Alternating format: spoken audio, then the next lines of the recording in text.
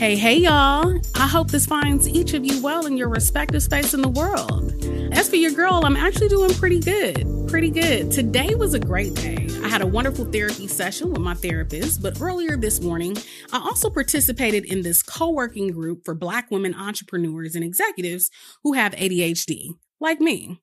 And so in this co-working session, essentially what we started off with is that we introduced either the task or say a project that we wanted to work on during this time. So there was an ADHD coach who was participating, or rather facilitating this process, right? And so one of the questions that she asked is that actually a task or is it a project? And so we kind of broke it down, right?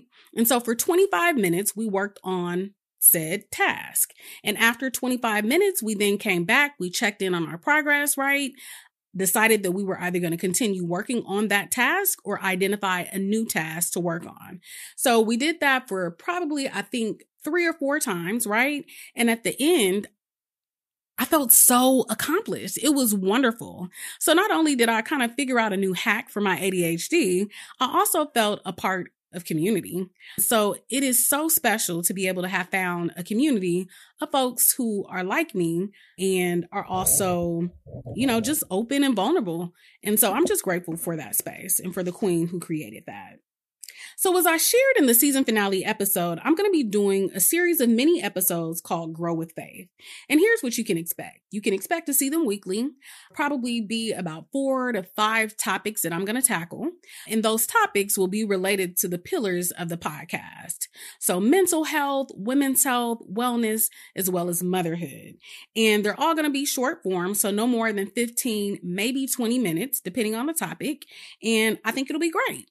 So I want to make sure that you guys give me feedback. So if you like it, please let me know. Leave a review and let folks be able to find the podcast. So here's what's top of mind for me. Black women and women of color alike, our mental well-being and the prioritization of such. So listen, we have absolutely nothing to prove to anyone by us sacrificing our mental health for some grind, for a medal, a headline, a relationship, or holding up this false narrative that we got to be strong. Look, being strong for me, it looks like creating space for yourself to be soft, to tune into yourself, identify what your needs are, care for yourself, create boundaries, and live life on your own terms. So Simone Biles, queen, I salute you. Naomi Osaka, I salute you as well. And thank you, Queen Issa Rae, for showing us what it looks like to create boundaries for your personal life. Listen, I know I wasn't the only one. I think all of the homies were like, Issa Rae got married? Wait a minute. I didn't even know that Issa had a fiance, let alone a boyfriend, right? And so what I also realized is that none of us know the intricate details of her wedding either. We got a couple of pictures. She was beautiful, right? But that was it. Now we might see some photos later on in maybe Essence magazine or somewhere else. But listen, she's like, you guys can know everything about my professional life, but that personal life, I'm going to hold that close to my chest and create some boundaries. So I salute you, queen.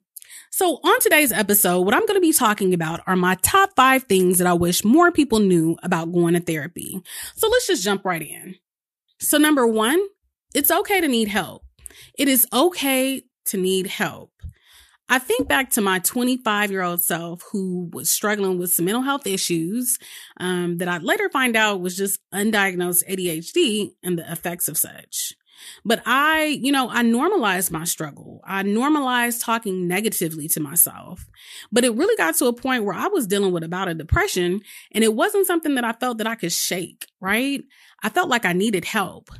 But it really wasn't until I had come across this article. I will never forget this. It was either in like Elle or maybe it was Glamour magazine.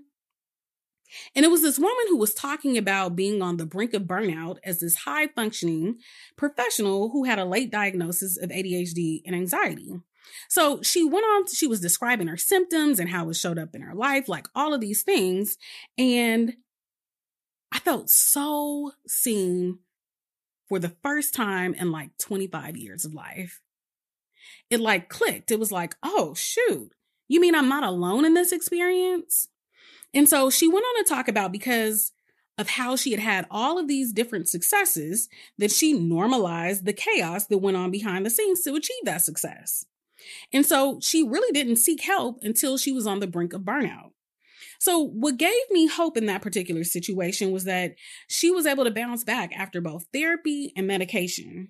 But the way that she described how her experience and the transformative experience of therapy, I was just like, yo, I want some of that. And it was a sign that I needed to seek out therapy. So literally the very next day, I took the first step to get some therapy. I just want to pause really quickly and say that this is a perfect example of why I started this podcast. There is so much power in sharing your story, and whether it is, by telling a homegirl or telling a friend, or maybe it is sharing your story on a podcast or writing an article, whatever the case might be, there is something that is so powerful about sharing your story. Because as a result of this woman having written this article, it literally changed my trajectory from that point on. But let me tell you a little bit about what that process kind of looked like, which leads me to my second point, which is finding the right therapist can be a process. So persistence is key. So I actually started therapy or the counseling process through the employee assistance program in my then job. So through the employee assistance program, I was able to get, I think it was maybe 4 to 5 sessions, but they were set up like immediately. And which was great because it took me a while to find an actual therapist that I vibe with, and I needed support like ASAP. So the next step that I took from there was that I went to psychologytoday.com and I looked up some local therapists that were near my home. I reached out to a few, heard back, and then I had gone to this one woman who was near my home, and I literally walked out in 20 minutes, y'all. I know. I'm a little extra. I get it. But she was a hot mess. She was. I was just like, I think that she may have been going through something at the time. I don't know what, but her office was a mess. I couldn't, follow her train of thought. It was just everywhere. So I was like, I don't think that this is the right fit nor the right time. And I just kind of like tiptoed on out. She just kind of like sat there frozen, but never contacted her again. But then I went on to another provider, and I think I may have had about 2 or 3 sessions. And while they were okay, I just didn't feel like they were the one. So I went back to the drawing board and I went back to the website. And instead of putting in the zip code of where I lived, I actually put it to where I worked. And so that kind of opened up the pool of prospects. And that's where I found my first full-time therapist, Dr. Brown. And so I share all of that to say that it is a process, but with his support and my persistence, I was able to get out of that dark hole. I was able to reclaim my confidence in myself that I needed to not only apply, but also get into grad school, and with the scholarship, might I add. So from there, I was able to move to New York and make that dream happen. But I want to just point out that it's important to know that I was very intentional and very persistent. And while I knew that I needed help, I also knew that I had to find the right person to provide that for me. And I couldn't just give up the first time or the second time that it didn't work out. So I kept on pressing on. So my next point is that you don't have to be in the middle of a crisis in order to access therapy. I think that there are quite a few false assumptions about both when to access therapy as well as who should access it. One of those things being that shit either has to be hitting the fan or have hit the fan in order for you to access it. And that's not the case. So listen, at the time of recording this episode, I've officially been in therapy this go round for the last, 3.5 years. And so during this time, I fluctuated from going weekly, I've gone bi-weekly, and now I'm monthly. And the frequency that I go is based on what my needs are at the time. And it has been a godsend for sure, because my therapist has been there with me through so many of the big changes in my life. So I'm talking about everything from my fertility journey, becoming a parent, seeking a promotion, getting promoted, the loss of my father, my mental health burnout, and so much more. And now that I have so many of the tools that I need in order to better manage as well as cope with the things that life throws at me, I really look at therapy as a form of self-care maintenance. So just as I go and I get my monthly massages, I get my nails and my toes done right, I sit on my therapist's virtual couch every month for 50 minutes, and I do talk therapy. It's a no-brainer, especially since it's covered by my insurance. My nominal copay is what I spend on going out to lunch or maybe that shirt that I know that was not on my list while I was at Target. So it's worth it. I want to also give you a couple examples of some kind of like non-crises purposes or reasons to access therapy.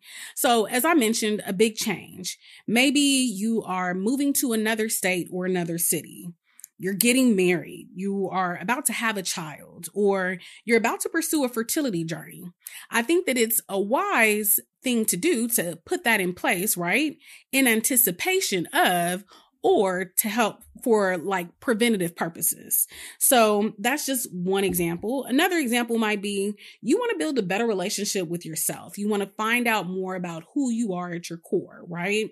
Or maybe you want to explore healing from past trauma. These are just a couple of examples, again, of reasons that are non-crises to access therapy. So my next point is that you are worthy of both healing as well as support. So when I first sought out therapy, I don't think that I'd heard anyone in my family ever talk about going to therapy. So we always talked about, praying, which I think is common in both Black and Brown communities. But I also think that it's a negative thing because we normalize the struggle and the traumas that have happened in our lives. And oftentimes we don't even really understand or are able to fully conceptualize the effects that it's had on how we show up in the world. And so whether you want to heal from, let's say, a traumatic relationship so that you can achieve the goal of one day getting married, or maybe you want to process some of the unresolved grief from the loss of a loved one, you are worthy of healing. And therapy can help facilitate that process.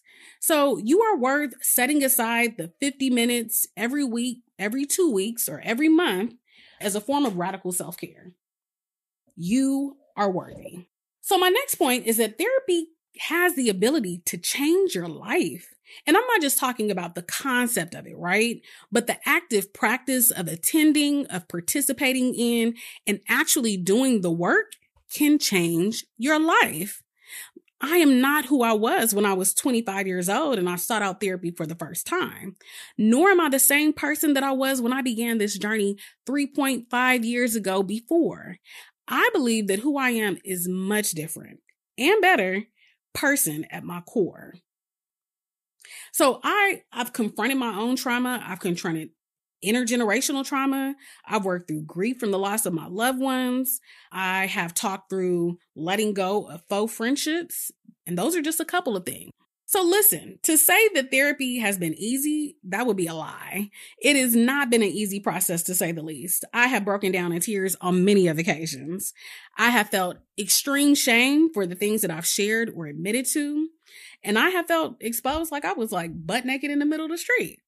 But the flip side to that, however, has been the countless number of breakthroughs that I've had, the feelings of being seen and heard, and having someone who I trust to help facilitate the process of my healing. My therapist is a godsend. Investing the time to find the right therapist, being intentional about going and showing up each time that I attend, and actively utilizing the tools that I've learned in therapy has been a game changer for me. A game changer. So I've talked about how it's okay to need help, about how finding the right therapist can be a process, how not having to be in a crisis to access it, being worthy of the support and the healing that comes along with it, and how therapy can change your life. So if you're looking for this sign to go to therapy, this is it, Queen. It's my hope that today's discussion gave some insight on the benefits of therapy, ways to use it for your benefit, and encourage someone to access it. But before I go, I want to make sure that you do a couple of things. So number one, make sure you go to the website, www.thesistercirclepodcast.com, and sign up for our mailing list to make sure that you're one of the first folks to receive our hot off the press mental health resource guide for folks of color. Also, make sure that you check us out on social media. We're always posting some great content. One resource in particular that I want folks to check out is our guide for Black, Indigenous people of color that are in pursuit of therapy. There's some great information on how to make therapy more affordable. There's an email template that you can use to send to prospective therapists.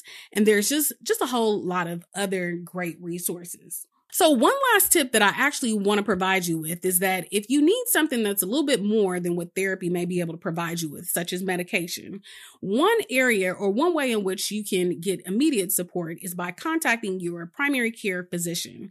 They have the ability to prescribe medication for behavioral health issues. So if you're feeling some anxiety, if you're feeling some depression, or maybe even if you're like, I really think I might have ADHD or OCD or whatever the case might be, that could be your first step, your primary care physician.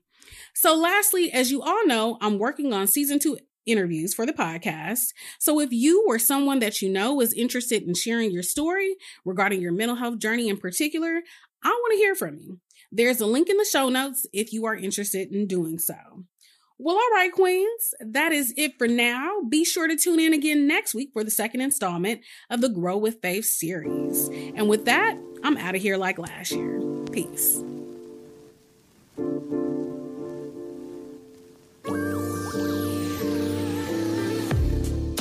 Thank you so much for listening. It is truly my hope that you both enjoyed and gained something from it. And if so, be sure to share this episode with another queen that could benefit. Also, if you are willing and able, please leave me a 5-star review wherever you consume your podcast. That is how we spread the good word, y'all. And in the meantime, be sure to follow us on all social media platforms at The Sister Circle Podcast. And be sure to check out the website, thesistercirclepodcast.com. There you can subscribe to our mailing list to ensure you get reminders about when new episodes drop and receive our monthly newsletter that's filled with great resources. You can check out our show notes, resources, and blog. And you can send me a message if you want to be on the show, have an idea for the show, would like to collaborate, or sponsor the show.